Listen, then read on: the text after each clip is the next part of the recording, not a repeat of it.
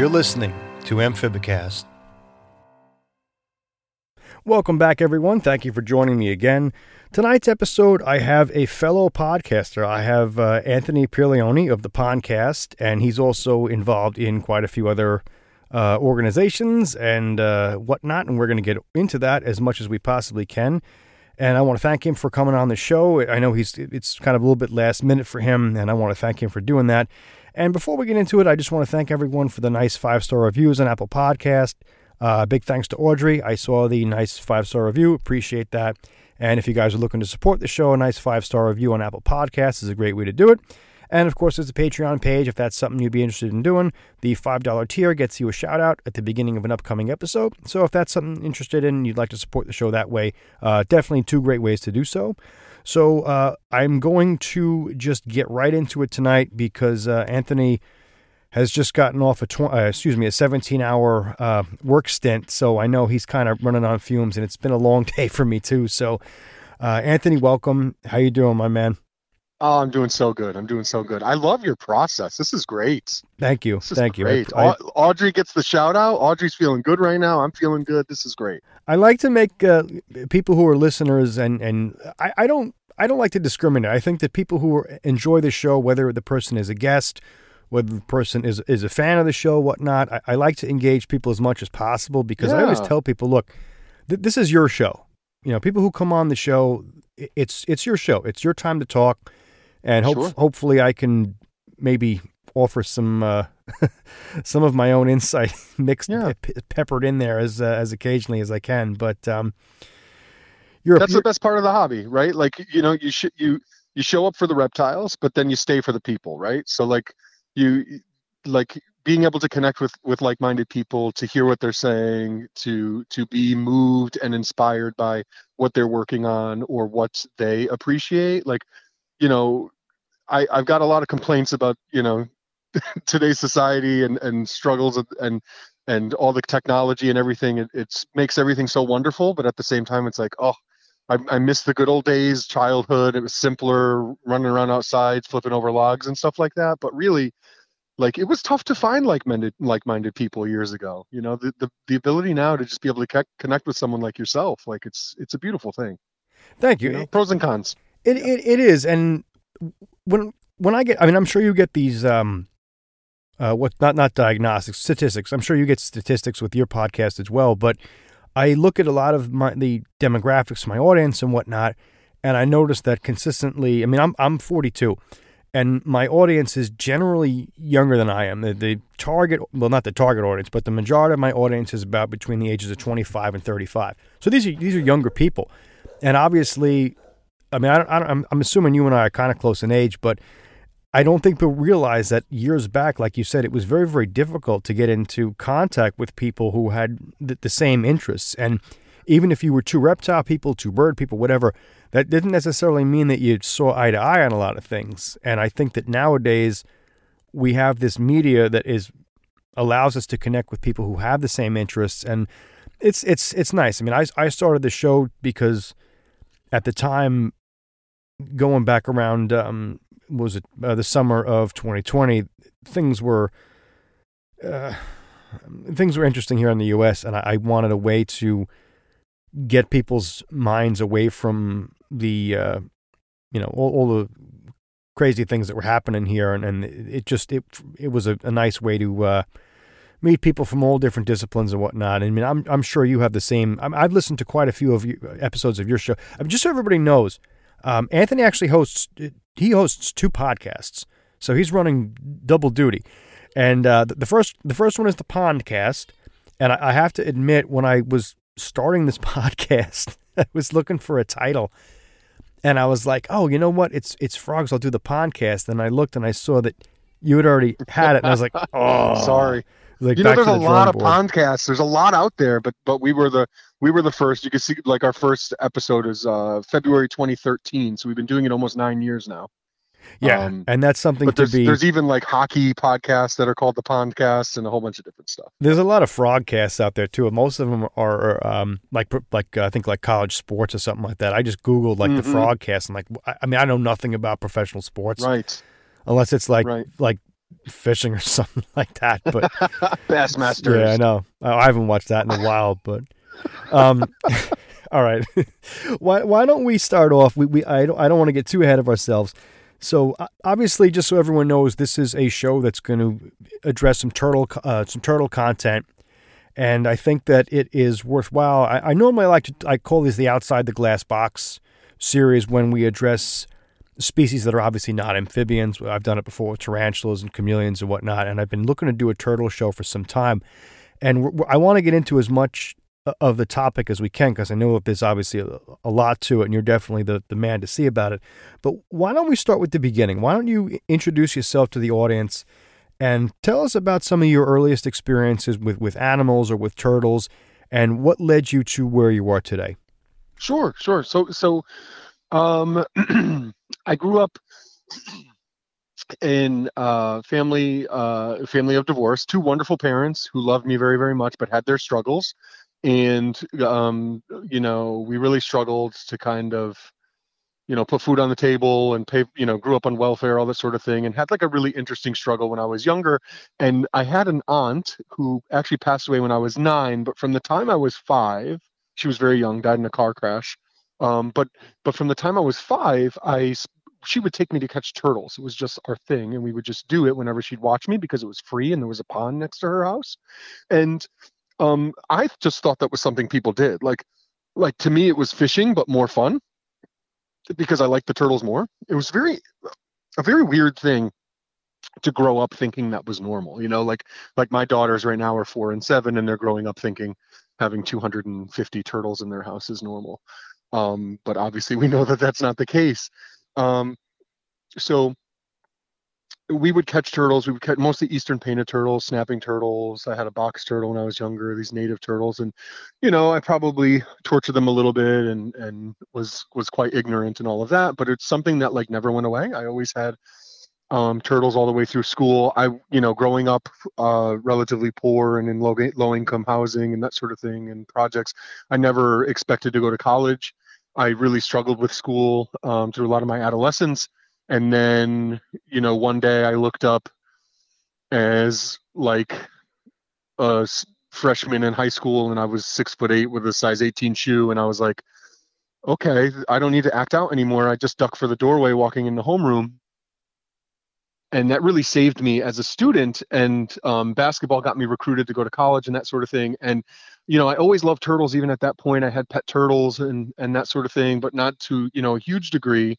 But always loved them. And I ended up going to school for art because that was something I was interested in.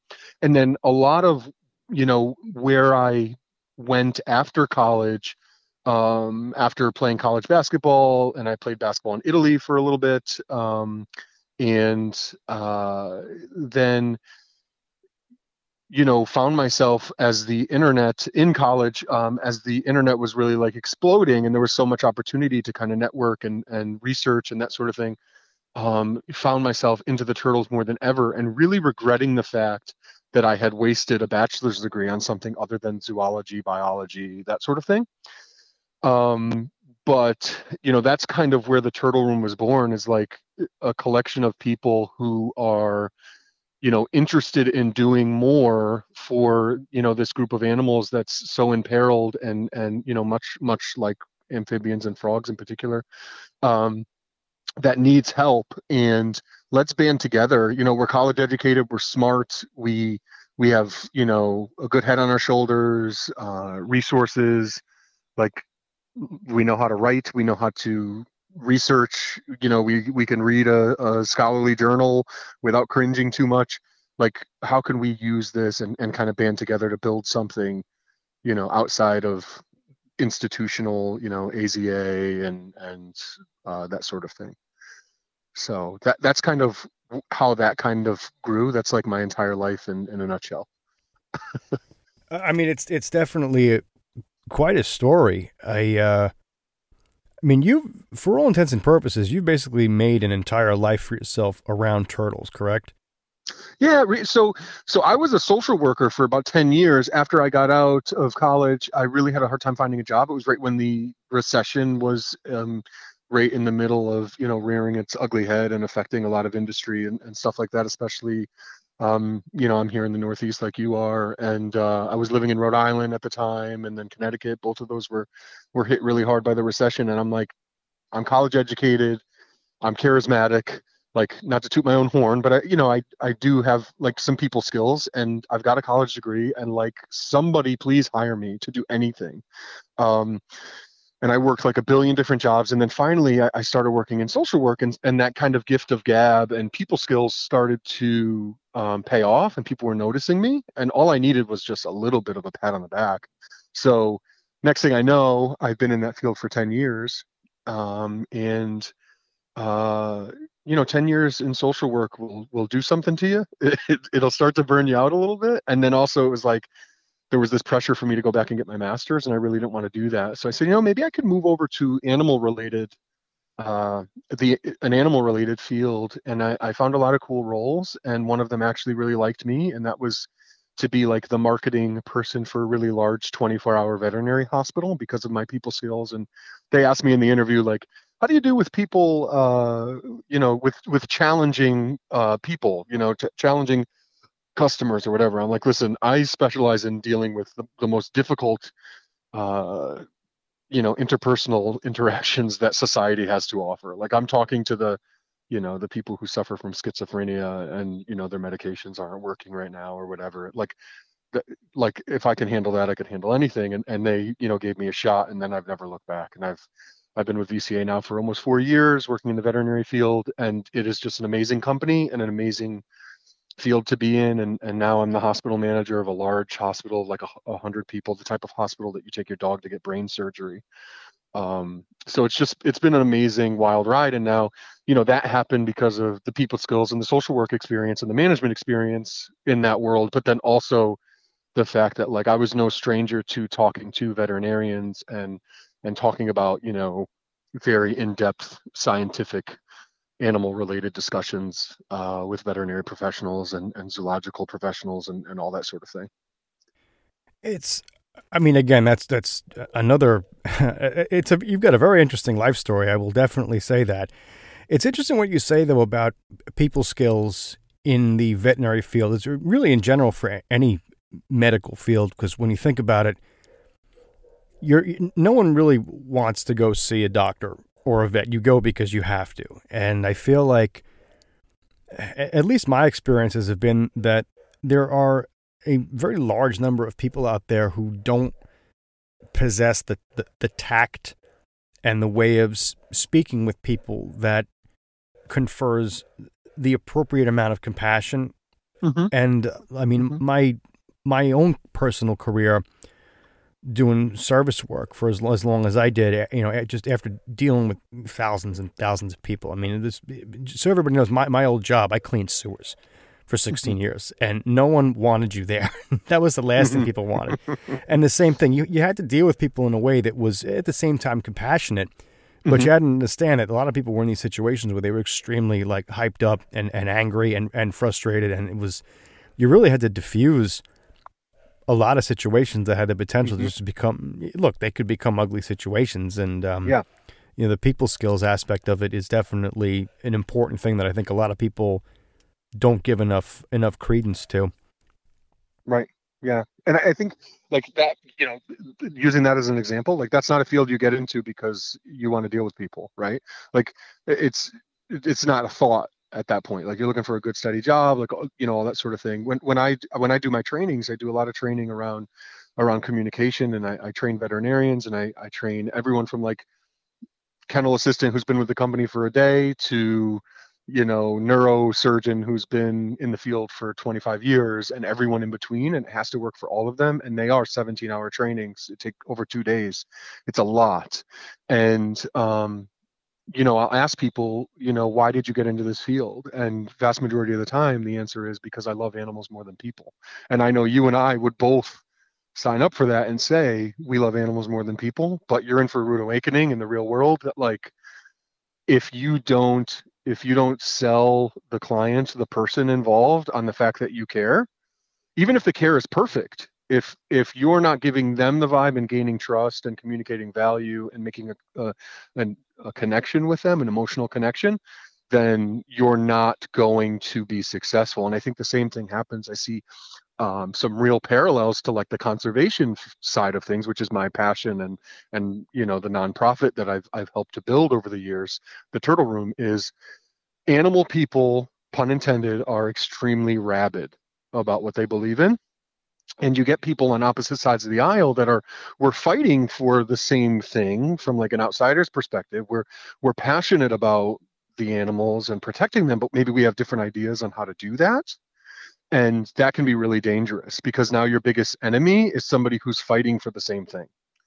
And I think that's where it really plays in the conservation side. Sorry to jump around a little bit. But. No, that's fine. We can jump around, or we can hop around if that's a bad pun. I can't believe I did that. I'm sorry. Everyone. I love it. No, I like it because I'm not a frog guy. It's not that I'm an anti-frog guy, but I'm not. So I like that pun. Well, I think that there's a lot of the same concerns. I mean, as you just said, I think that you and I appreciate our target group in the same way. I mean, and I think that you have an appreciation for turtles the same way I have an appreciation for frogs. And it's interesting what you said about the types of people that get into veterinary medicine, and the two different approaches, as you just said, are really pretty polarizing. And I remember reading in Mader's Reptile and Amphibian Medicine and Surgery, there's actually a chapter in there essentially giving advice on how to staff your practice for your exotic practice. And it essentially says, and I can't quote it because I don't have it in front of me, but just to paraphrase, people who are in it for, how do I put this? People who are in it because they love animals might not necessarily be the right people for certain situations in veterinary medicine.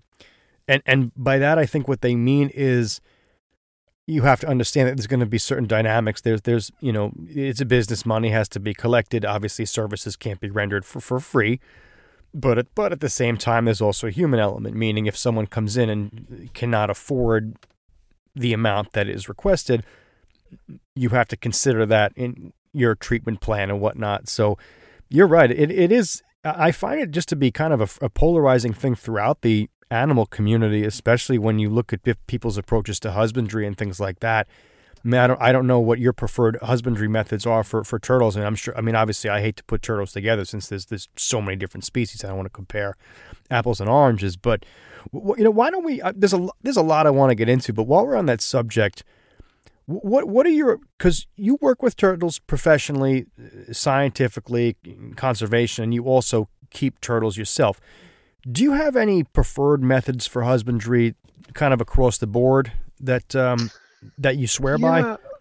So, I've pushed the envelope in certain areas, and then I think there's other areas you can't push the envelope. And by push the envelope, I mean kind of find like creative ways that maybe go against like traditional norms. For instance, like research shows that young terrestrial turtles, like box turtles, for instance, like from the genus Cora, which is Asian box turtles, and then there's also like box turtles like here in the US, like three-toed box turtles, eastern box turtles, that sort of thing, in that whole genus.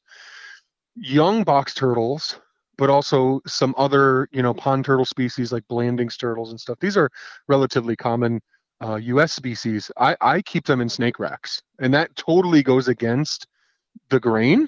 But only for that one life stage, like first year of life, because those animals, like the research is completely devoid of neonate, hatchling, and juvenile data, because no one finds them, because they literally just spend the first several years of their life hiding. That's all they ever do. And turtles are very long lived. Like you're talking about a Blanding's turtle in the wild, that's 20 years, to maturity. These are very slow growing, slow maturing animals. I mean, you can breed humans faster than you could breed turtles. Much different than the popular snake rearing and stuff like that. But basically, what's most important is for those turtles, for instance, is security, humidity, temperature, and diet. everyone, but if you look like on Facebook with people who are trying to help and they're coming at it from the right point of view, they're going to say UVB, it needs UVB right away. Like, that's not the case. UVB is enough to stress, and probably stress is the top of the list of things that you have to worry about too. The cortisol levels and what stress is doing. Bright light is going to, for a lot of these species, and when they're younger, simulate open spaces under bright sunlight where predators are going to see them much more easily. They don't, it's not a painted turtle or a slider that's going to come out and bask on a log to warm up. They're going to spend years of their lives hiding the entire time in the muck under the leaves, and then they find a worm and that's their life. So I think, using the literature and the research to kind of figure out what the best means is, and like, I'm not scared professionally, or whether it's the veterinary world, or when it was social work, or with the conservation work that I do with the Turtle Room. I'm not scared to kind of question and kind of challenge norms, especially if it's just doing something because that's the way we've always done it. I might start with that, but then kind of question it and maybe tweak things. Well, it's an evolving process. I reevaluate my care methods. I think that I never would have even thought. I mean, again, I know I have a red-eared slider. That's the extent of that, and I pick turtles up when I find them in the road. So I'm not really familiar with the nuances of different species and whatnot. But I found that before, when you mentioned a certain social media platform, which I am conspicuously absent from, I happened across some content a while back. And I don't really want to get into the specifics of the who, the where, and whatnot. But essentially, this person had a tremendous amount of experience with a particular species, and the way that he kept the species for breeding purposes and whatnot was on the Spartan side, and with just cause, for a number of reasons. And I found that he faced criticism from people for not keeping the animals in a different way. And I started thinking to myself, well, if you're only in the hobby a few months or a few years, and you're going off of information that might not necessarily be universal around the board, so you have to consider that just because your idea of what constitutes care at a particular life cycle, or life stage for a certain species is not the same as it would be for another at a different stage. And that's intriguing what you said about UV light and whatnot, because it seems like with the frog hobby, it's a little bit different. It depends on which camp you go to, but it seems like if you don't provide UVB, you're by default a horrible keeper. But like you said, with box turtles, they have a very, very strong seasonal patterns here in the Northeast. So could excessive UV exposure upset their circadian rhythm? Could it affect growth rate? Could it affect any of these things? I think that these are a lot of things that people who make these comments in passing aren't necessarily aware of. I mean, right? They're trying their best, but I don't know that they're reading the literature, or that they're actually spending the time, working with the animals or tracking the animals in the wild. Like, if you want to keep something, like, and you're able to actually see those animals in the wild, or animals like them in the wild, then it totally changes everything. I remember the first time that I went out and tracked wood turtles in the wild in New York. It was a game changer for me. Like, we were using radio transmitters to track their movements, and you're looking over the course of a season. I mean, these turtles are moving more than some people move in their. Like, my wife works from home. I think this turtle's moved around more than my wife does. And like, they're all over the place. They're climbing mountain, ridges, and they're going down in the water, and then they're spending this month every year, like, or these couple months every year, dry when it's the hottest. In the spring, they're mating down in the river, like, and they're moving all over the place. And then, it was funny, after that experience, a friend of mine reached out to me, and he's like, hey, I'm keeping these wood turtles, and they're just fighting, and I just can't get them to stop fighting, and they're not breeding. I'm like, okay, well, how are you keeping them? And he's got a pair of wood turtles, which are big turtles, in an aquarium together. I'm like, these things literally travel around everywhere. Like, if they lived in my neighborhood, like, they would use, the 8 neighboring neighborhoods in the area. They would use them all. So they're all over the place. So I think, I think there's a little bit of a disconnect, and people forget kind of, what goes into, what their actual life uh, looks like, and are just thinking of like traditional norms for like how we keep things and what we keep and what we should keep. I think a lot of times they see something rare and they think, oh, I want to be the one who keeps that, and it's like, well, maybe it's not being kept or not being bred for a reason, and you're just going to be the next person who tries it and is unsuccessful. So, and that's not fair to the animals, right?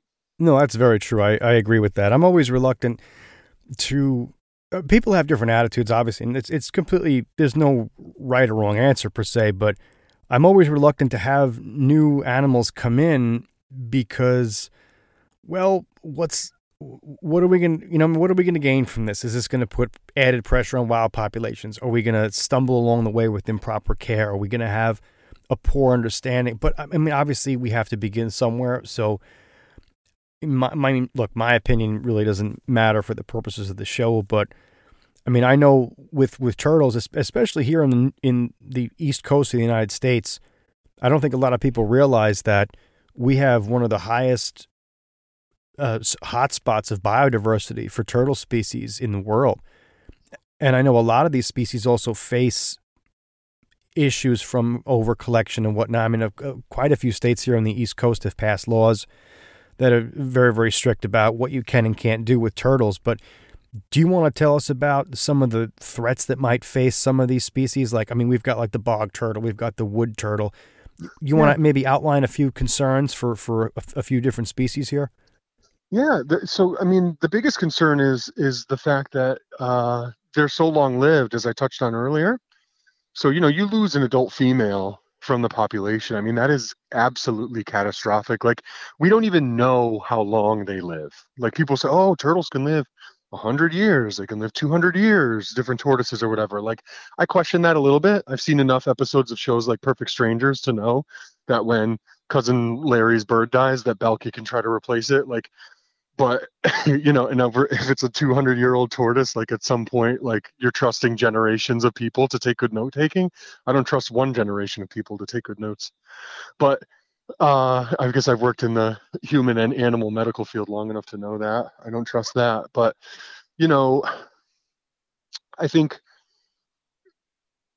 when you have an animal that who knows how long it could live, 60 years, 80 years as an adult producing young, you take that animal out, it's absolutely catastrophic. And I mean, these animals are still being imported from overseas because of the 4-inch law, which was made to protect the public from disease from turtles. You can get disease from anything. You can get E. coli from dog poop. You can get E. coli and salmonella from Chipotle. Like, it's, you want to protect people. So the answer now is to import Russian tortoises from overseas.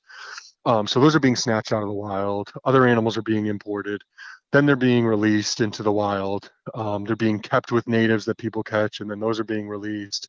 Animals are being taken from the wild. So there's this global turtle crisis that's been going on. Bill McCord, who's a personal friend and an absolute legend in the turtle world, he's described 12 species that are still considered legitimate species, and he has 2 species that are named after him. McCord's box turtle is one of them, a very sought after species that's extinct in the wild now. And he was the first one to really sound the alarm on the global turtle crisis, which started in Asia.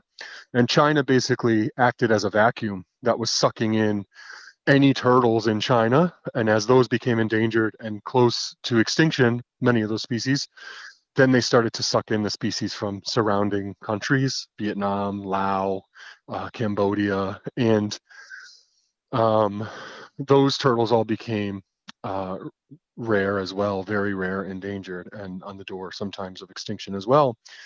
Then, something needed to keep feeding that machine. And make no mistake, like, I don't want to get into politics, but if recent elections have shown us anything, it's that people can be on different ends of the of things in our country, and that's totally fine. I think historically that's what has made us really strong.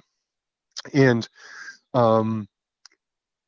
it's the same thing in China. There's newer folks who kind of think differently about how they use animals and traditional medicine and things like that.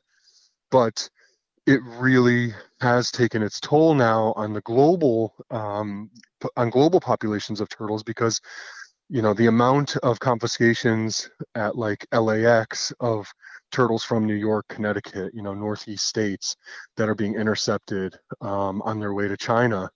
You have to assume that it's just the tip of the iceberg, that they're only catching so many, but it's gone up exponentially in recent years, and it's all to just fill that niche market around the globe. And we still have turtles, luckily, but not for long. It's a shame how things have, I mean, things have changed, I should say, in the hobby. Let's just take out, for example, take out introducing species for things like agricultural control. Like, all right, like, for example, cane toads. Cane toads were introduced to Australia to control, I think it was like some sort of cane beetle or something like that, but it failed because the beetles lived too high up in the cane fields for the toads to get them. And then like bullfrog ranching outside of the U.S. has caused problems. But the hobby, I feel like, has become such a substantial part of what constitutes trade. Whereas, I mean, years ago, it was just kind of like an afterthought. Like a lot of snakes we got here in the U.S. were a byproduct of the skin trade in places like Asia.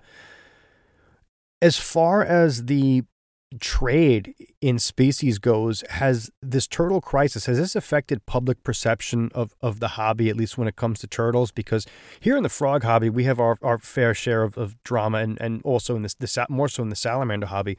But have issues like these, how does this impact the average hobbyist who keeps turtles? It's changed in that people are reporting it. So like just last week, I was sitting in this exact same spot on the phone with somebody from a newspaper who was writing up a big story, like a research story, interviewing a bunch of turtle people about the turtle crisis and how turtles from the Northeast are being sucked out, specifically from my home state of Connecticut. This very topic, and that does affect perception. I don't think people realize, like I get really sensitive to people online, who seem very animal hungry, like I need that. Oh, just got these today. Oh, I need that. Every time someone posts something cool, I need that. Oh, sell it to me. Oh, send it to me. And I don't know. I think if, if aliens or really just somebody who has no idea what us animal people do were to see like the most public account of who we are, which I think is like classified ads. If I write an article or make a podcast or write an article in a magazine or even the book that I published, like it hits such a small amount of people, but the classified ads are seen by a lot of people. And if that's the most public account of who we are, I think what a sad realization for us to make and sad situation for us to be in. But I think when we look back years from now, 20 years from now, 30 years from now, and we say, wow, remember when we could X, Y, Z, and we can't do that anymore? I hope that's not the case. I hope it's not as bad as I fear it might be. But I think that the classified ads and this kind of money hungry, gotta catch 'em all Pokemon situation is what's really going to do that for us. And I mean, I've been there. And I'm sure you have too. Like, I want animals too, but I think and less now maybe than before, because I have more animals, so it's easy for me to say now, like, hey guys, pump the brakes. I have all the animals I want, so you guys shouldn't want anything else. I just think, I think the social media age is very much like right out there.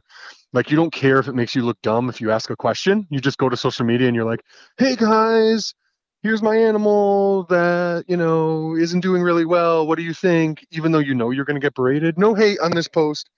I think that people are less aware of kind of what image that they put out there. And I think that those images actually do have an effect.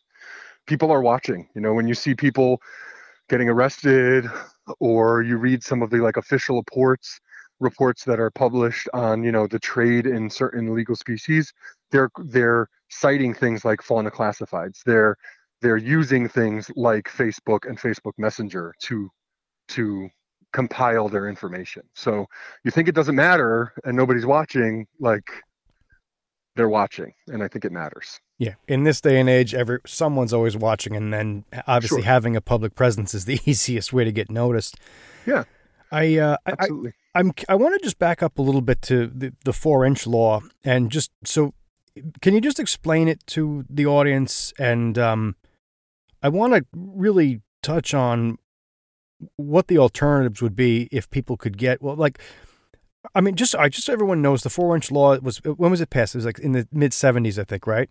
Yeah, exactly, mid-70s, yep. And it outlawed turtles with a carapace of 4 inches or less, right? Diameter? Yep. Okay. Can't sell them, yeah. So pet stores mostly, that's where they mostly, enforce that. But, if you go to White Plains or Tinley, they'll walk you out if you have any turtles under 4 inches, whereas Hamburg, Pennsylvania, Florida, some of these other shows, they actually allow for turtles under 4 inches because, their take on it is that this is not pet stores that, as long as they post that they're for bona fide scientific reasons or education or whatever, that you can sell them. But I mean, the reason was because kids were putting small turtles in their mouths. The problem is, and I'm sure you love your slider, but sliders suck to keep. They just do. It'd be like saying, hey guys, it's a health risk. You can't have ball pythons anymore. Everyone needs to have retics. Like, it just doesn't make any sense. So from that, like from a health perspective, because now you've got these huge turtles and the water's green because you're not willing to spend the money on the filtration and everything else. Like 95% of keepers who keep sliders aren't willing to do all of that. So now you've got the smelly green water, and now you've got turtles that don't have a place to live, and now they're being dumped in local waterways to share their potential diseases and things that they've been exposed to with, native fauna. So that's basically the situation there. Certain states have smartened up and said, wow, red ear sliders are really adaptable and they live here now. They're basically like the Super Bowl. Anywhere people watch the Super Bowl, there's red ear sliders, right? Like 180 countries in every state in America. So they've smartened up, but then what do they bring in? They have to bring in something that the turtle farms in Louisiana, where about 90% of American turtles are farmed, can be produced in large enough numbers and grown to 4 inches fast enough for it to make sense fiscally. So now they're selling like female map turtle hybrids, which are also big turtles and also can probably survive in a lot of the places they're being sold. So it's not a good situation. If it were legal to sell like a red cheek mud turtle, which is small and would be a great pet turtle for a family, but wouldn't survive here if released, that would be perfect. But they don't even know that it exists, so they're not smart enough to figure that one out. Well, here's my question. Mm-hmm. If the 4-inch law was rescinded and people were allowed to buy turtles that were like, I mean, just so everybody knows, going back a ways, like if you ever see the movie Rocky had a pair of turtles. There was a place called Woolworths here in New York, and you go into Woolworths, you'd buy like a little lousy looking, like this like horrible half of a glass fishbowl and like this little palm tree. Well, if the 4-inch law was rescinded and smaller turtles with like a 1-inch to 2-inch whatever carapace diameter were available again, would that be a good thing or a bad thing? And by that I mean, would turtles become more of an impulse throwaway purchase more so than they already are? Or would that be a better way to prevent things like, I don't know, like smuggling or unnecessary pressure on other populations or other species? I think it's a human thing, honestly. And I think that no matter what, there'd be an ugly side. And that's a really good question for that reason. I think it'd be great in the sense that we wouldn't have to import wild-caught animals from across the ocean to walk around on people's apartment floor and crap on their kitchen floor with, wriggling roundworm species that aren't native to America or something. Like, it's gross what we do because of that law. So that's your family pet, and people are buying these animals at PetSmart and Petco, not knowing that they literally just got snatched out of the wild overseas and shipped here to be sold. So either way, it's a negative. I think the positive, I'd like to look on the bright side that if you could, if all of a sudden that opened up tomorrow, we can do a lot of education, with, through social media and otherwise, to really educate people on which species they should be buying. Because now, like, there are species that would make great pets that don't even hit 4 inches. So technically, given that law, even though they're much better choice that could not, take over here or even survive here, and would be captive bred, and would not be carrying salmonella unless they were kept really gross and fed like raw hamburger, like people did in the 70s with their turtles. And it would be a really wonderful thing. Now, would people still try to sell the cooters and the sliders that are really poor pet species that grow to be 11, 12, 13, 14, 15 inches, and for the larger cooters that are larger than sliders, for $5? Like, sure. But I'd like to think word would get around now. Like, how many people do you think buy reticulated pythons not knowing that they get large? There's not many. Like, I think people who are conscious of that know, all right, I'm going to get a ball python, I'm going to get a corn snake. I'm not going to, buy the retic, even though it's small right now. I know what it is. I mean, obviously there are people who do that. Like, oh, well, I'll have a bigger place in 5 years. Okay, great. People do that with sulcata tortoises, the third largest tortoise species on the planet, which is a very popular pet here in the U.S. Yeah. So, I mean, would it be perfect? No, but it's not perfect now. And I think it would be better.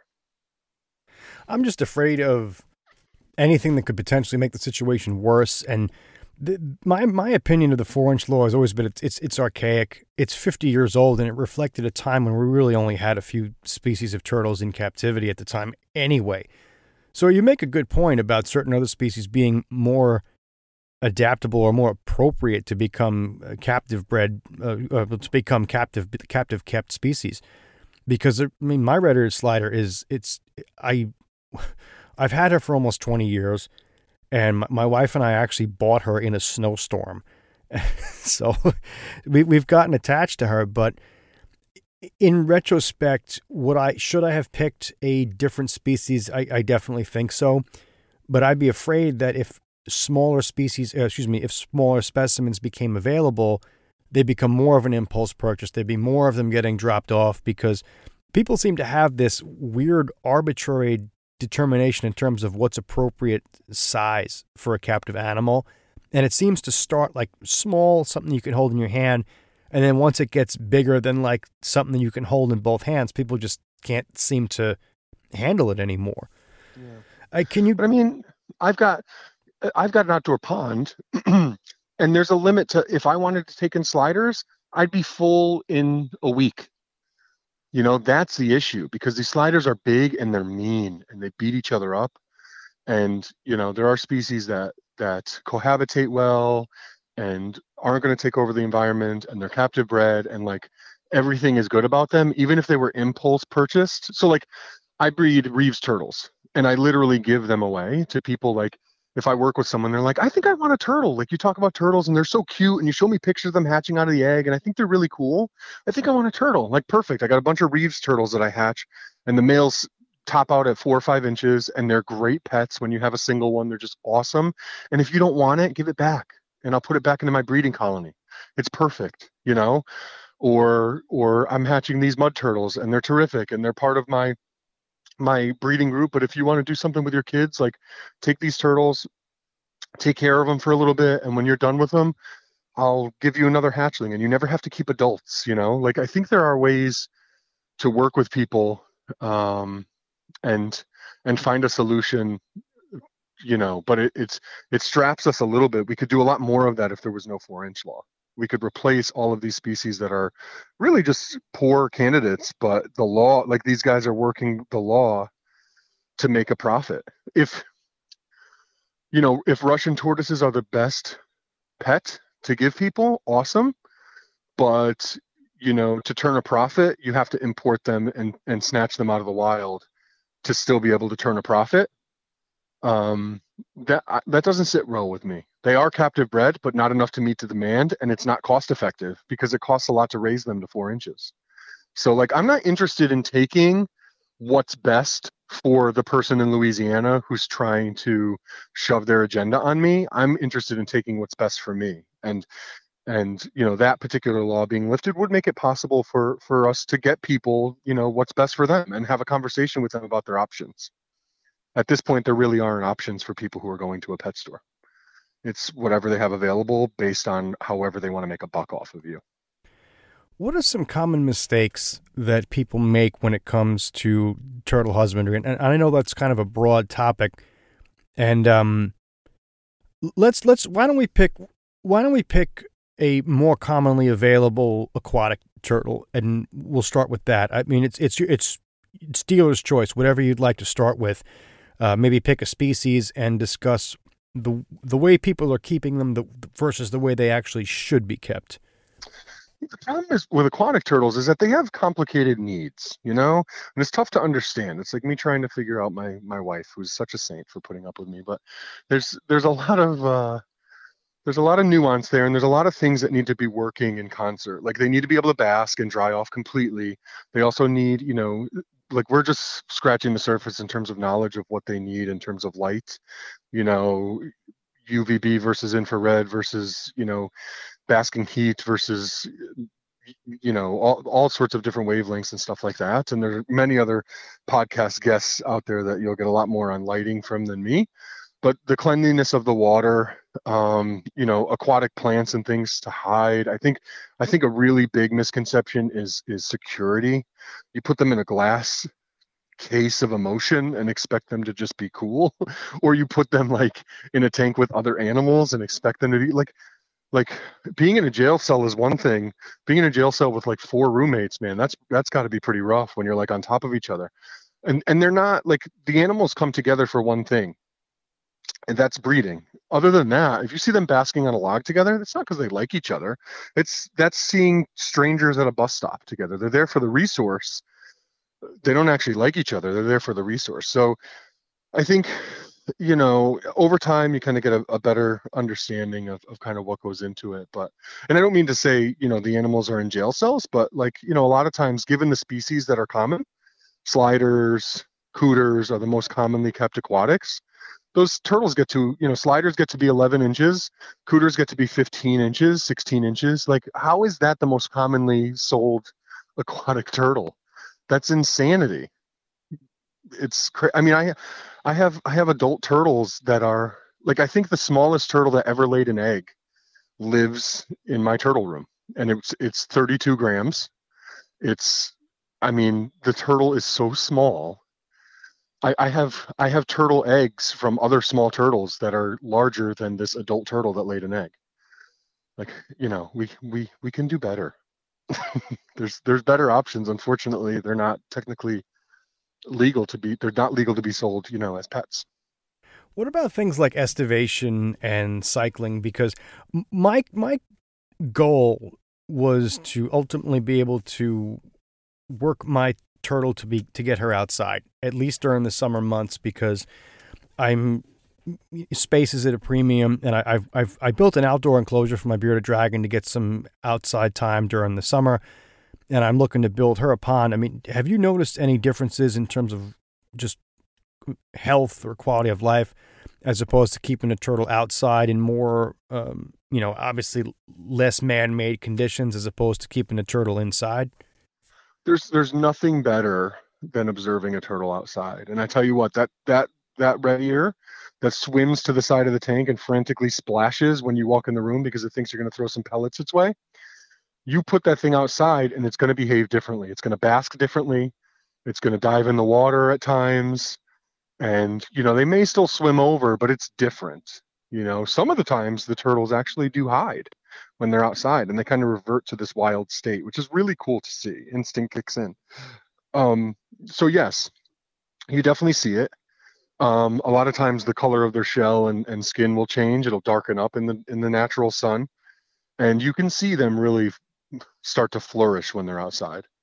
So outside is always best. It's tough to do up here. So I have some turtles up here in Connecticut that are not native, because I don't keep any native turtles, because I'm in Connecticut, and they really have kind of a hands-off, like, outlaw just about everything. And if you have anything native, where'd you get it? And and the DEP kind of has a hands-off policy and doesn't really enforce a lot of things, but really like outlaws a lot of things. It's like, fine, that's what the state does. So I'm cool with that. And I don't keep any natives for that reason, but I have some turtles that live outside year round. I have some that live outside half the year, and then, they spend the winter on the garage floor, sleeping. And then I have some that are awake all year, and they live in my turtle room year round, the temperature does drop, which is great for my leaf turtles. So I have to tell you about my leaf turtles. This is the species that I wrote my book about, and it's a gateway turtle for the dart frog community. So I have to tell you about this. So that's my specialty in the species that I'm most known for.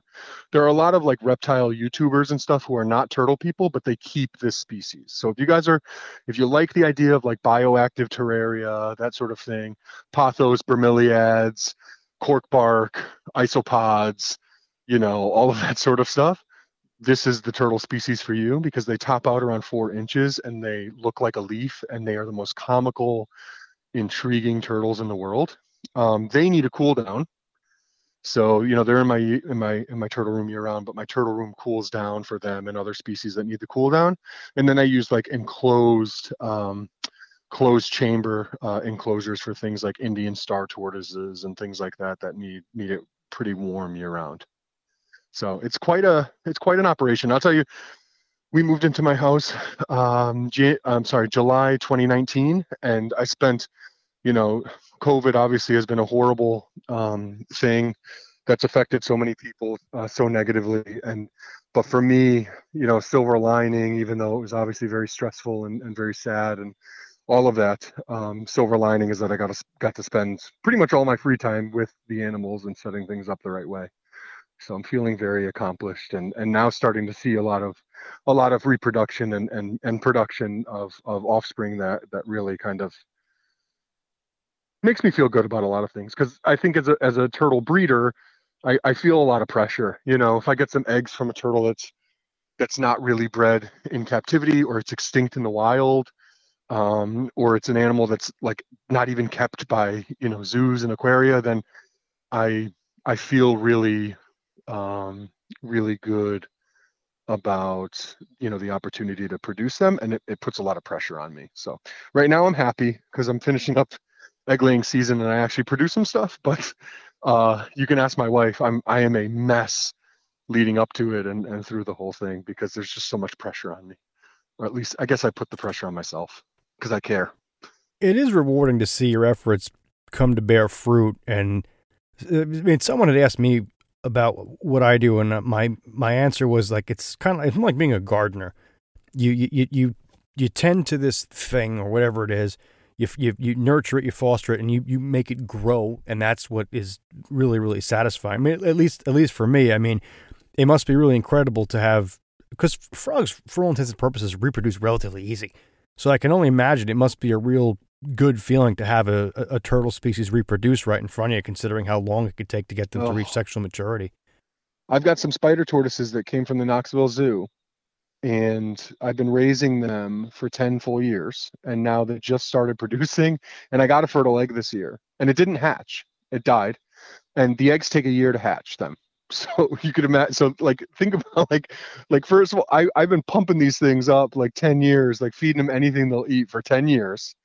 They finally drop an egg, and it's good, and I couldn't believe it.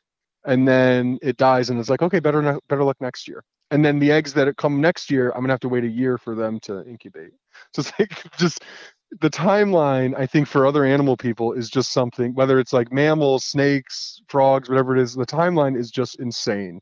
How much of a commitment it is to be able to get things, especially if you're starting with hatchlings, to get things to a point where they can start to produce. So, I get that egg, and like, I might have a really rare species that, like, I've got one reproductive female, and she's going to drop 2 eggs, and I'm going to like lose sleep the 2 nights after they're laid, hoping that they band up and chalk up and show me that they're fertile. And then I'm going to like be pulling what little hair I have out, hoping that those things hatch over the entire incubation period, waiting for it. So it's stressful. Isn't that a great feeling when you're laying in bed at night and you can't sleep, and your house could be on fire, and you're more worried about something Totally. laying eggs or not eating properly. Totally. It's like, And it's big. There's this idea of emotional contagion, specifically with negative things. So like, there's this idea of the tiger in the water hole. So over, the course of tens of thousands, hundreds of thousands of years, as humans were evolving relatively quickly, might I add, the people who were able to focus on the tiger as opposed to the water hole were more likely to survive and pass on their genes, right? So we evolved focusing on the negative. That's why Real Housewives of wherever is going to be popular. It doesn't matter where they're from. If they're housewives, we're going to watch it on Bravo. It's because we live for that drama, and we get sucked into that negative, and that's why there's so much negative talk, like in the reptile world and stuff like that. And it's so important to rise above and to keep in mind like how lucky you are. If I, me 15 years ago, 12 years ago, could see me now, I would be so proud and excited and elated to know like beautiful home, beautiful family, even like me as a kid, if I could see now who I am and what I'm doing. And like I'm concerned because a turtle egg didn't hatch, but I get a chance at it next year. Like, are you kidding me? Like, what the hell am I focusing? What am I giving myself such a hard time for? Like, this is beautiful. I'm playing the game that I always wanted to play, and I'm making a change. This past weekend, I hatched 3 endangered species, one of which is being bred by almost no one in the entire country. Another one is extinct in the wild. And the third one is being bred by almost no one in the country. Like they hatched for me the first time I've ever hatched them, all 3 of them this weekend. They all popped out at the same time, and I've never hatched any of them before. I am thrilled, but at the same time, like, I don't think it has as much of a profound effect as like those times when bad things are happening and the eggs aren't making it. I think I worry more about the negative, and I need to like kind of slap myself in the face and be like, listen, man, like there are a lot of people who would love to be doing what you're doing, and you know, it's good work, and there's a reason why you dedicated your life to it, and I think I have to remind myself of that sometimes, you know. yeah, there's a fine line between where a hobby becomes an obsession, and I feel like the word obsession kind of has a negative connotation, but I mean, I think about these things constantly, but I mean, as you said, you had challenges growing up, you had circumstances that were not that could have resulted in a different life direction, and I myself had made poor life choices at different points in my life, and now it's like if I'm worried about a frog kind of disappearing somewhere in the enclosure, and I'm not worried about other things, which I would prefer not to get into, but I think everyone kind of gets the idea is if you're really that immersed in it, the fact that it's in an obsession really isn't a bad thing. Of course, it's a great thing, and for the wives, and that's the big thing with our show, Totally Devoted, that my wife and I, Shannon, do, is if he's into frogs, he's into turtles, he's into conservation, he's into trying to make the world a better place for this little silly thing that for this grown man to care about. But if that's what he cares about, then like it could be a lot worse. It could be a lot worse. But at the same time, we're also insufferable to live with at times. So it's a balance. It's a give and take for sure. Yeah, definitely so. I know that it's a lot easier to I guess, at the end of the day, when you're, going to bed with your spouse, talking about, oh, by the way, I got an infertile clutch of tinctorius today, and oh, I'm so sorry to hear that, honey, as opposed to other conversations you could be having at the end of the day that aren't necessarily as positive. But, right, while we're on the subject of Totally Devoted, I forgot to mention earlier on, that's the name of your second podcast that you host that with your wife, right? I do. My wife, who went to school for fashion merchandising, and every single person who knows her thinks it's hilarious that she married this guy who's into this, weird, kind of gross hobby by her standards, because she's very bougie and very fancy, and she's very, she'll wear like the fluffy, fake fur, and high heels and the whole thing, and she's a very fancy lady who's very prim and relatively proper and all of that. So we support each other really well, and have a wonderful, very hilarious existence together. So I think that the podcast really reflects that, and it's been a lot of fun. And it's also kind of, the podcast, because it's guest centered, like we're doing right now. It's tough to get the caliber of guests, that we want all the time, and it's kind of a bigger show with a lot of people involved, and so it kind of it has its own kind of thing. With this one, it's just like, hey, you want to record? Let's just chat, and it's very low key, and very much like if you're driving to Hamburg or White Plains with Shannon and I, this is what the conversation would be. We'd be talking about turtles and parenting and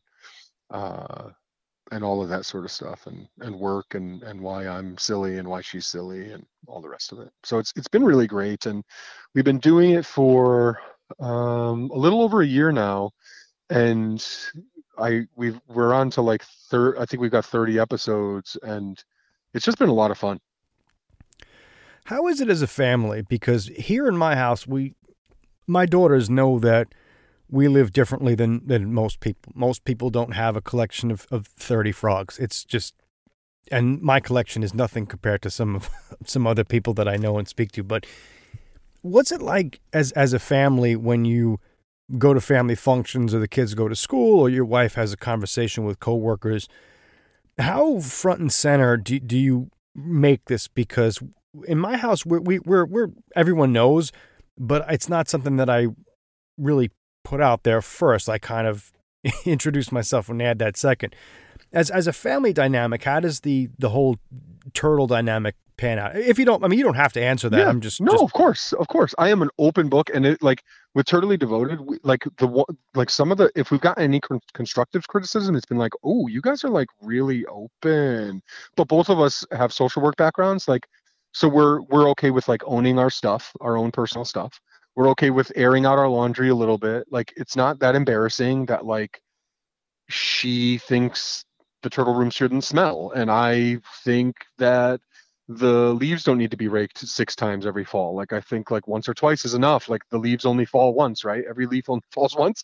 But like, so we disagree about certain things, and sometimes we air out that laundry a little bit publicly. But I think like my kids, I wouldn't say my kids love it. My 7-year-old is a little bit more prim and proper. She's much like my wife, and she loves, like, when a baby hatches, she knows who certain turtles are and she likes them. And when they have babies, she gets very excited. I refer to them as neonates, but she likes to call them babies, so forgive me.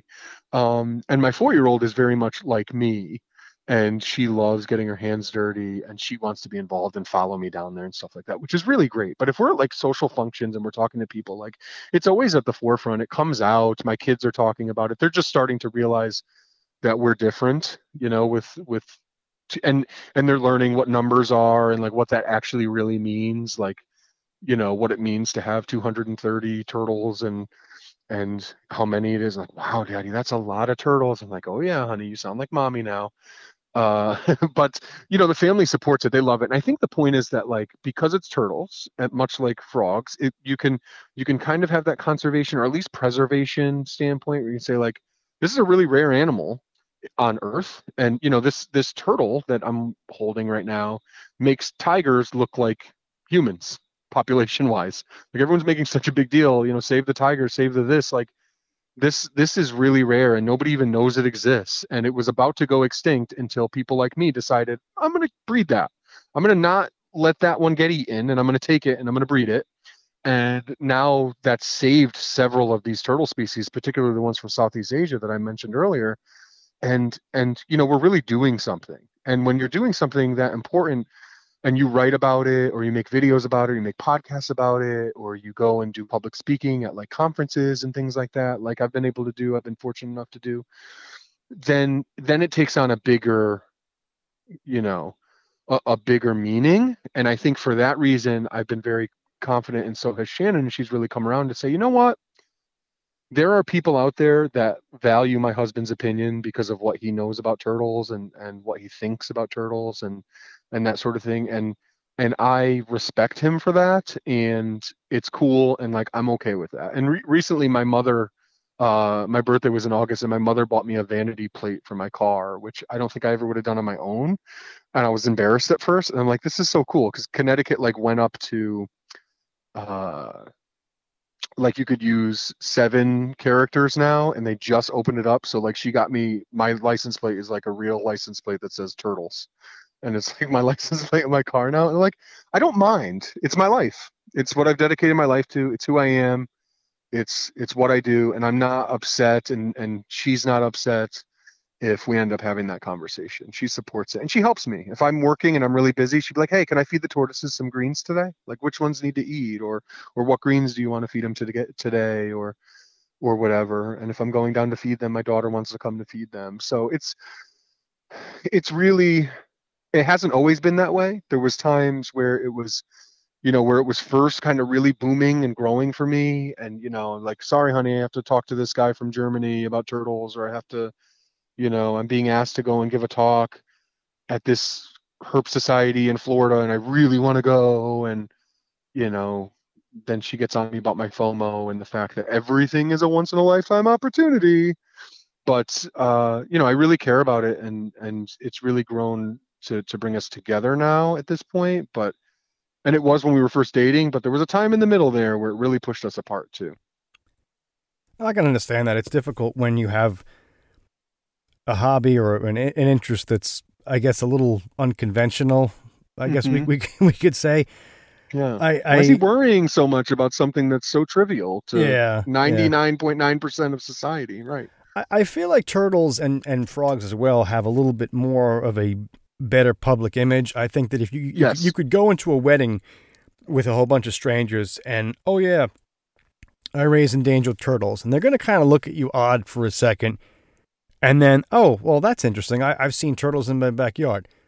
If you went in and you said, oh, by the way, I work with venomous snakes, you're going to get that look like, what the hell is wrong with you? Yeah. And it's like, I always mention the frogs first. I don't have a huge snake collection anymore. I never really did, but I've only got the 3 now, but I'm like, don't ask, don't tell. I just don't bring that up because I find that it's outside of a lot of people's comfort zone, and which it shouldn't be, but some of the message tends to get lost. But I'm always the one where someone, maybe one of my wife's colleagues or something, we don't really have much of a social life anyway, but it's always, Dan knows about animals. I'm like, I don't know about all animals. I know about a couple of species of frogs.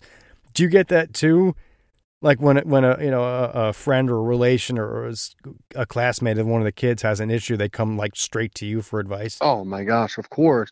I mean, I welcome it though, because I really do. Sometimes I'm too busy and I get a little flaky. I don't mean to be, but like, and now in my world, like the fact that, so because of the training that I do for VCA, we've got like 21 hospitals just in Connecticut, but I do trainings around the entire East Coast, so around the entire Northeast.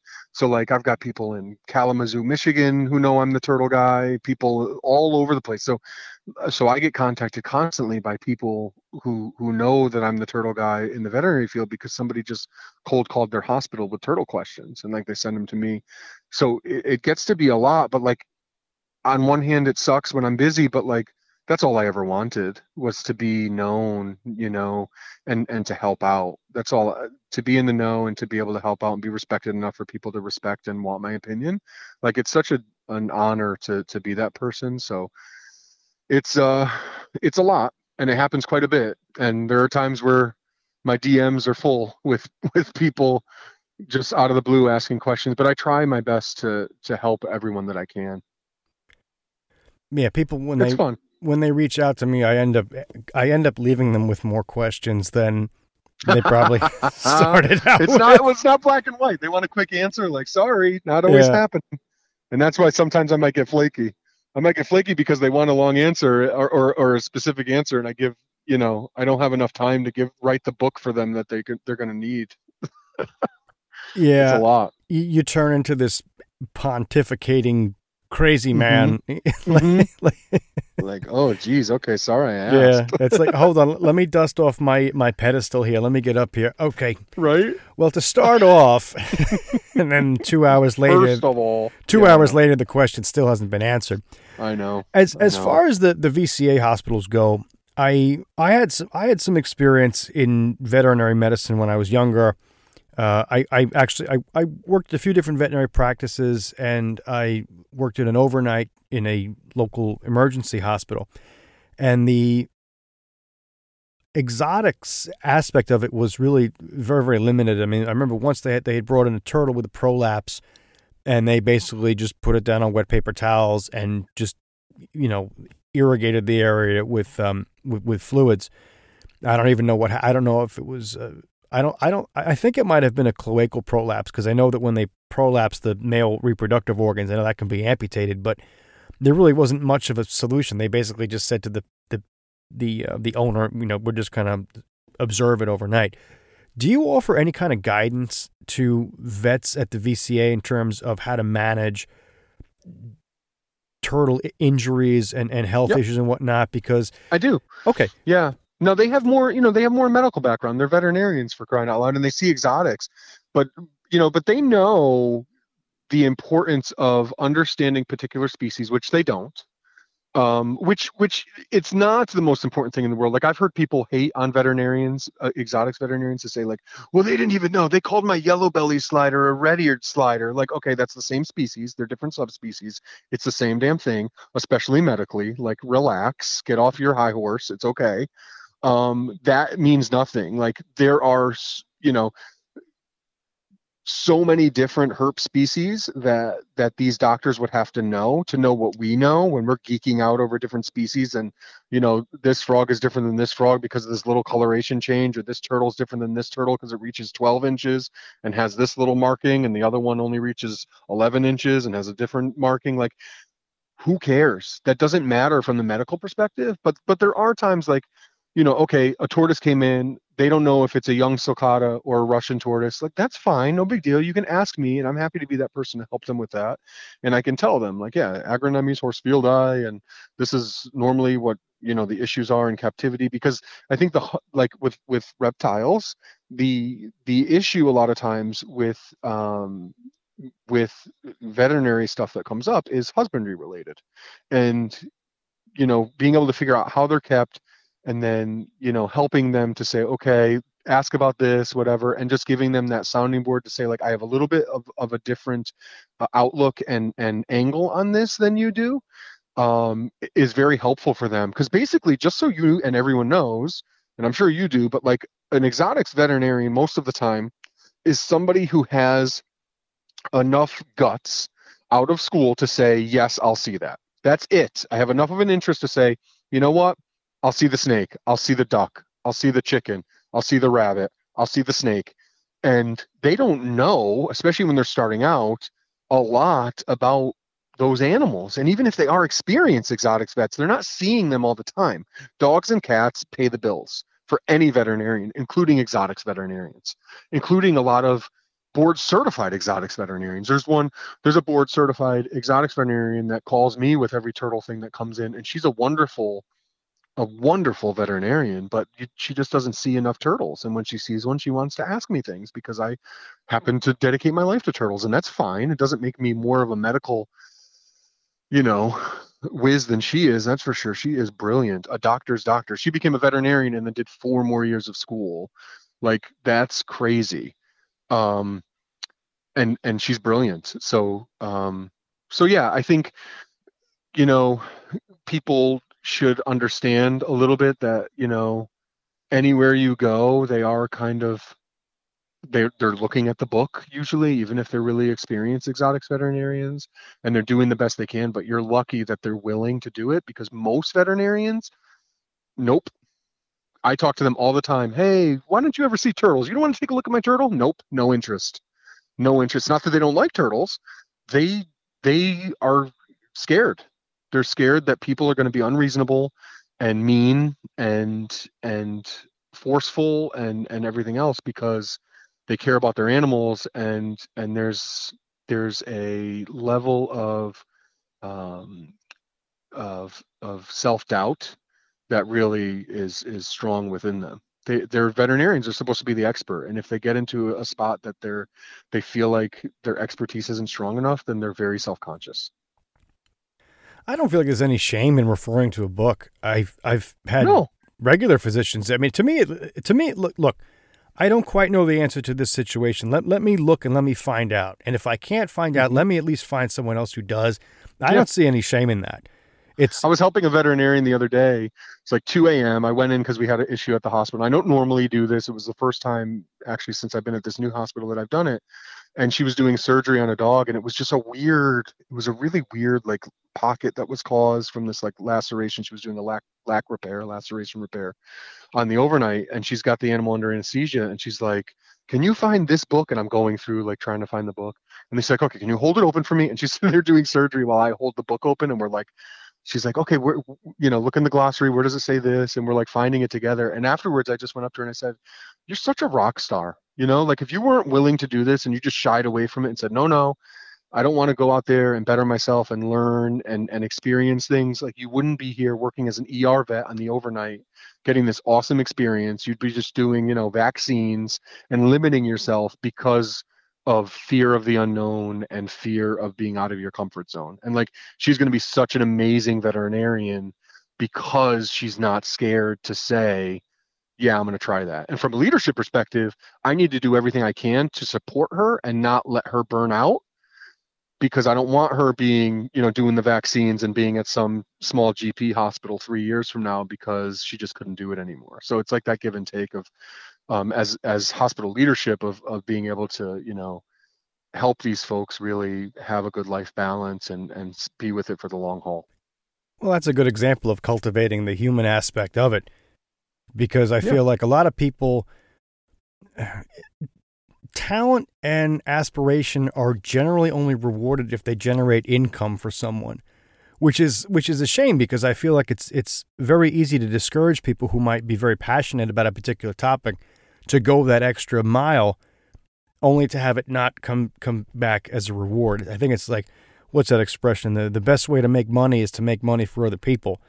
So I've in my whole career, professional, whatever, I've met some pretty remarkable people in all different aspects of life. And I found that the smartest people were generally not the most wealthy either.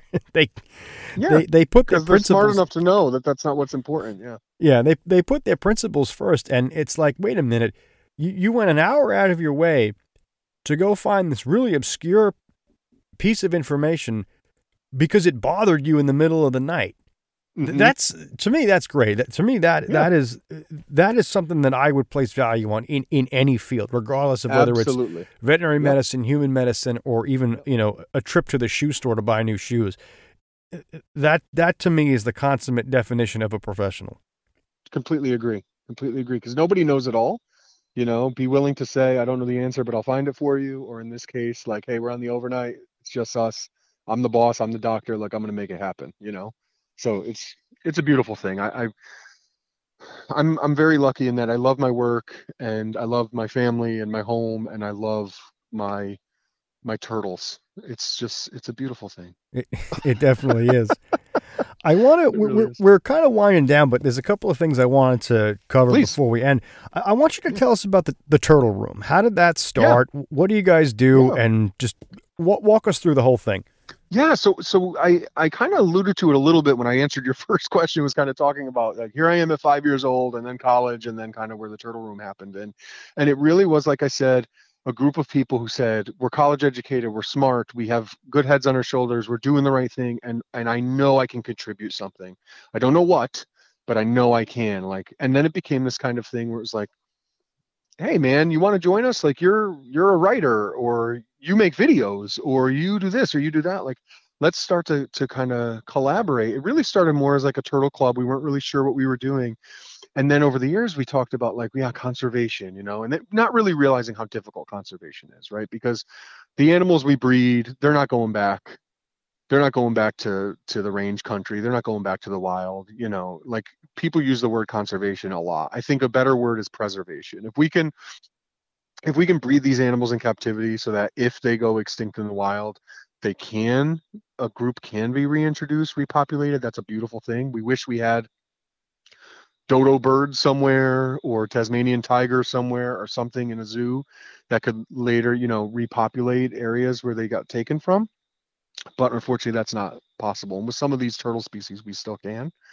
So I think preservation is a better one. But we did want to get into conservation, and we do. So our tagline is education, conservation, survival. Education is number one for a reason. I'm a people person. Steve, who's technically our founder because he knew how to make a website, but gosh, it's the best thing that he's the founder because he's so talented, so smart, so organized, and he has his master's in education, and he is an educator. So it's a beautiful thing. So that's kind of where we come from. Like, how could we help educate on the plight of turtles and tortoises? And we did a lot of videos, a lot of writing. My book falls into that. Writing for Reptiles magazine, the Bataker, articles that published in Italian and German and all sorts of different things all over the world. And then working, like, we have someone who has his doctorate in computer programming who's been with us since he was, a young student. And, he's creating interactive range maps where you can go on and click any country in the world, any state in the US, and see what turtles are native there. Like, really cool things. Finding creative ways to try to educate. So that's theturtleroom.org. And we became an official nonprofit a few years ago. And it's been just wonderful, and we did it the right way. Steve's wife is a CPA. She knows all about taxes and tax law and that sort of stuff, and that was instrumental in helping us just do things the right way. So, a lot of experience I had was with nonprofits, but this has just been such a wonderful and unique experience, and we've been able to do so much, and we've changed a lot of what we do. Like, we have projects right now around the world. We're actually helping to support and run our own in situ conservation efforts that we're funding, through our nonprofit. And that's, actually getting out there in the wild to research and do monitoring studies and things like that on endangered species. And, we're always looking for unique things. Like, we partner with an agricultural high school here in Connecticut, where the students actually work with endangered turtles that I brought there, and we're helping those kids get hands-on experience with those turtles so that they can actually build their resumes, learn about endangered species and conservation and research, reading scholarly journals, finding them, publishing and writing about their own experiences and things like that. So it's, there's a lot of different things we do. The sky's the limit, and we've grown, talking about, like, younger Anthony looking at me now and that sort of thing, and how proud I'd be. Like, looking at the progress that we've made over the 10 years that the Turtle Room has existed has just been absolutely incredible. And, we have no plans of slowing down. When we were getting started, we were very young. We're like, listen, we've got, luck willing, decades of collaboration ahead of us, and we want to do big things. So we're totally volunteer based at this point. We have something like 20, probably more than 20 volunteer staff volunteers, and it's just great being able to work with those people and give them something to put on their resume so that they can move on and go and work for their state. That's happened a few times where people are moving on to bigger jobs, bigger paid jobs, because they started as a volunteer for the Turtle Room, is a really wonderful thing, and it's just been a great opportunity to just work with like-minded, positive people who just want to do the best that they can for turtles. I think it's important to acknowledge the value that private people have in this type of situation. And It's a very eclectic bunch. And really what caught me the most was in the beginning when you said, look, we're college educated individuals here. And I feel like it's very easy to get pigeonholed into the idea that the only people that can advocate or direct others in this type of animal universe are people in zoos and museums and in science. And I feel like like, look at it this way. If you are the one who writes the manual for a product, you should be the one that a consumer goes to, right? Not the person who sells the product, not the person who distributes the product, but the person who built the product, but as well as the person who uses the product on a regular basis. Do you think that an average person who has the passion and the dedication is better served developing this type of situation on their own, like you guys did? I mean, if that's how they wanted to do it, what advice would you give to someone looking to accomplish something that, I mean, obviously I don't want to give you guys competition in the turtle game, but let's just say that if someone wanted to model this type of not really business plan because it's not for profit, but if someone wanted to model this plan, what are some of the steps that they should take to get there? That's a really good question. I think so. In terms of like who's better or that sort of thing, I don't necessarily know. I think it's good to be able to work without like the bureaucracy of because it definitely happens. Like even with us, like it's different now with more than 20 volunteers and being an official nonprofit than it was when we were like totally grassroots. Weren't even a nonprofit yet. We just had ideas and we were working on stuff.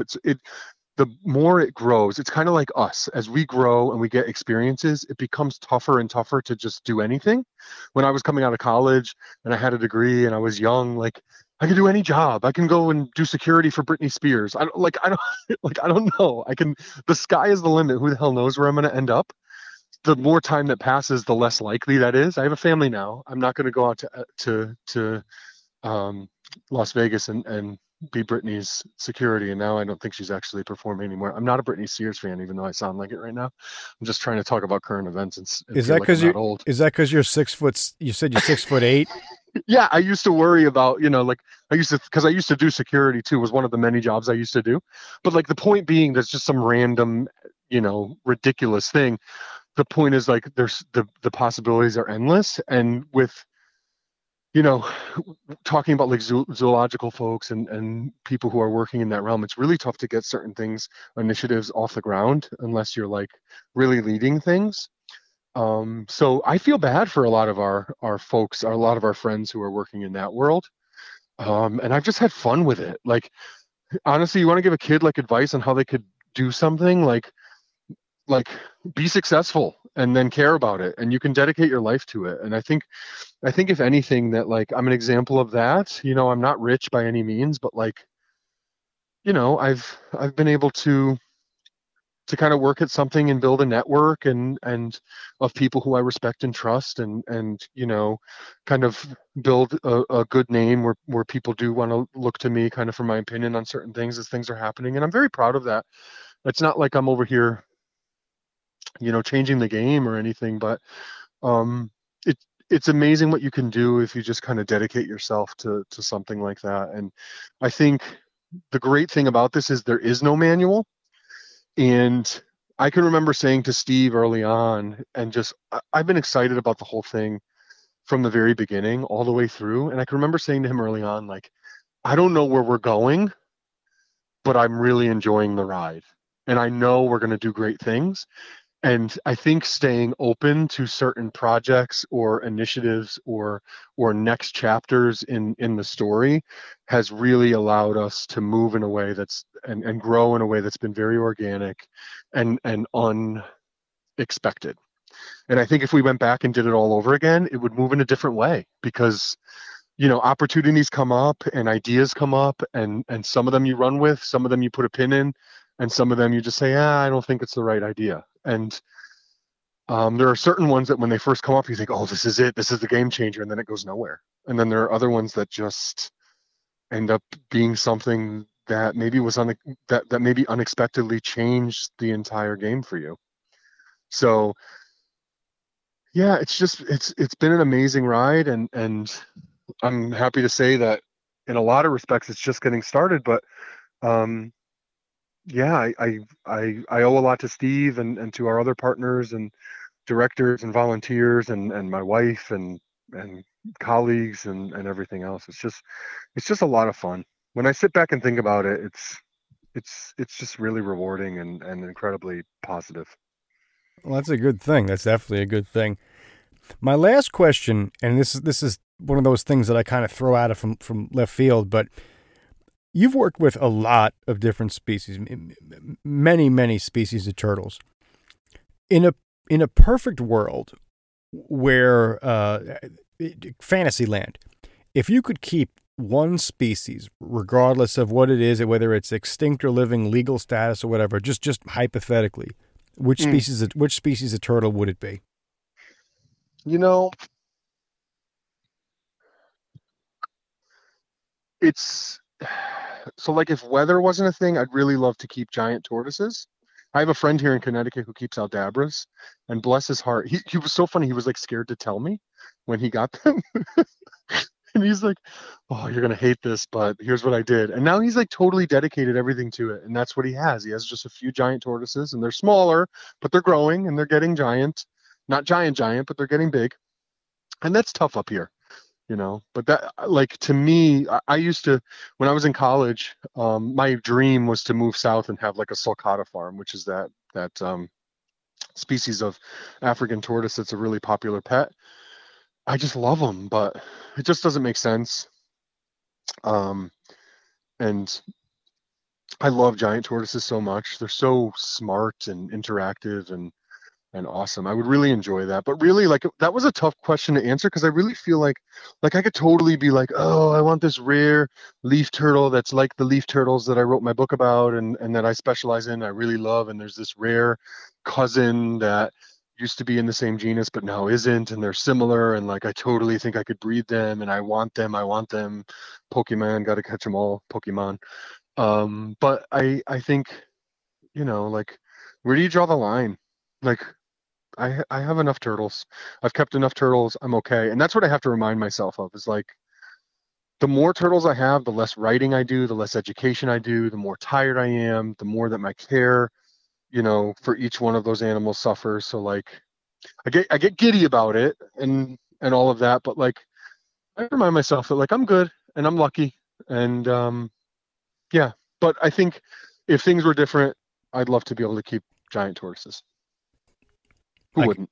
I could definitely agree with that. Right? Nothing cooler than those. When you go to the zoo and you see that 450-pound male Galapagos tortoise, like that's different. I was thinking about Mola, the ancient one from the Never-Ending Story. Oh, sure. Yeah. Yeah. Yeah. I want some of the giant tortoises that lived in Florida that were killed off by humans. Yes, that's right. That's right. I forgot about that. Stuff like this. Yeah. That's just like, you know, that were killed off like woolly mammoths. Yeah. I have such a fascination with extinct animals and cryptids. I just think about all these different, I mean, really in relatively recent human history, too, within the past 500 years, how much. And in terms of in terms of like Earth's history, it's extremely recent. It's part of the 6th extinction. Yeah. It's going on right now. Yeah. And is ramping up as we speak in terms of evolution and the world's history. Yeah. Yeah. We're doomed.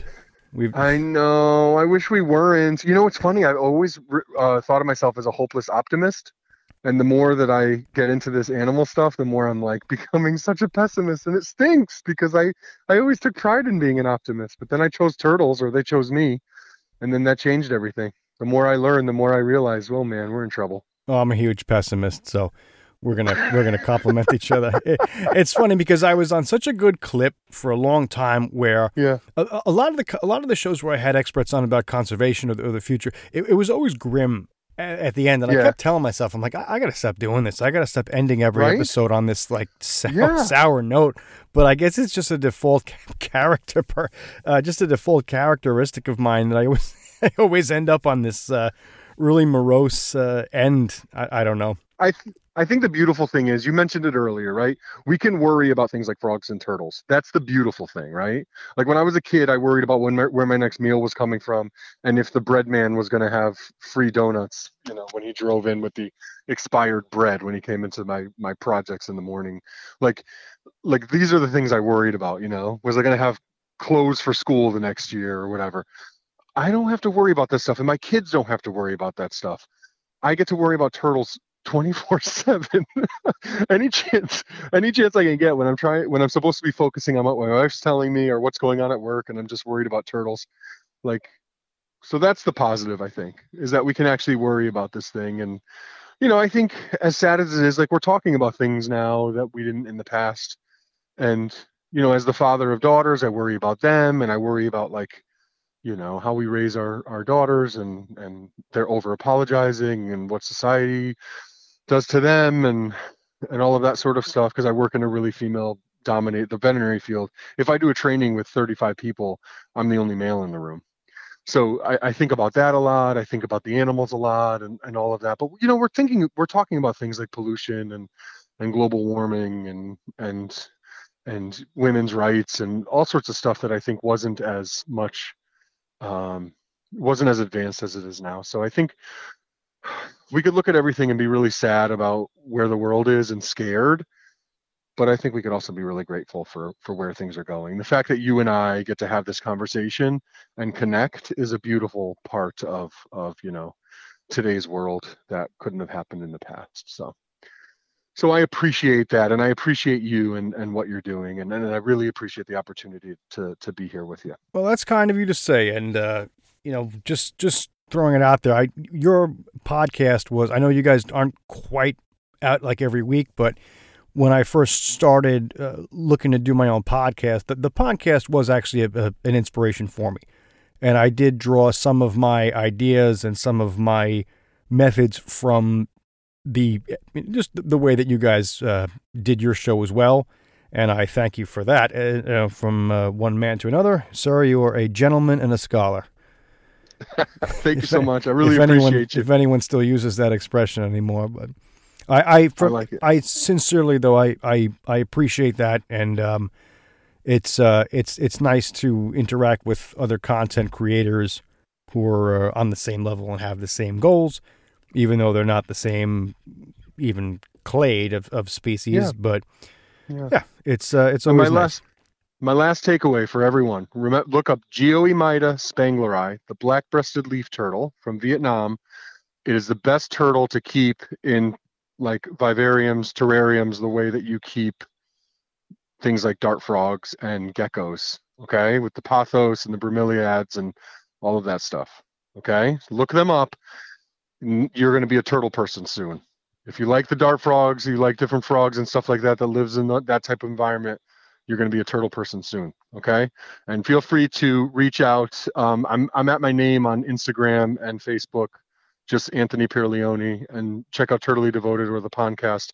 And feel free to reach out if you have any questions, turtle-related questions. I'm always happy to chat. And can you just tell any one of the listeners out there who's interested in how they can get your book? Yeah, so it's on Amazon, and you can just Google my name and it'll come up, Anthony Pierleone. Or you can also, reach out to me. I have books if you'd like to buy one. I could send you an autographed copy. Yeah, it's a small book. It's nothing profound. There's not been a lot published on these turtles before, so it's like a small 120-page book that pretty much covers my own observations and breeding of the species. There's 2 species in the genus, one from the Ryukyu Islands, which is like Japan's Hawaii, basically, and then also another one from China and Vietnam. Those 2 species in the genus, and it's like a $15 book, $16 book. It's a small book, but it's very nice.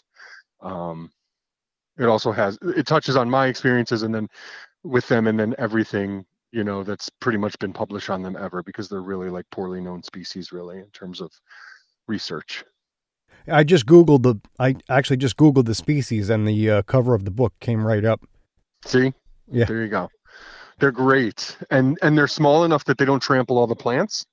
And, one of the best breeders of that genus in the country is my partner, and a wonderful guy who actually got me into them once upon a time. And he would always say, if the plants are thriving, the turtles are thriving. So if you can keep a planted, enclosure with pothos and stuff like that, that's really easy to grow, then these turtles are going to do great for you. And they're just amazing. They're not the cheapest turtles around, and you shouldn't just keep them for fun. Like, they're endangered, so you should breed them. But a lot of people are catching on. and a lot of new people are breeding them, and it's a really exciting thing. So I didn't mean to go off on a last tangent, but I felt like I should just give that little plug that they are one of the best turtle species out there. And I think for a amphibian-based audience, or a frog or gecko-based audience, or even snake-based audience, this is like the gateway turtle. I can definitely see their appeal. So yeah. Oh yeah.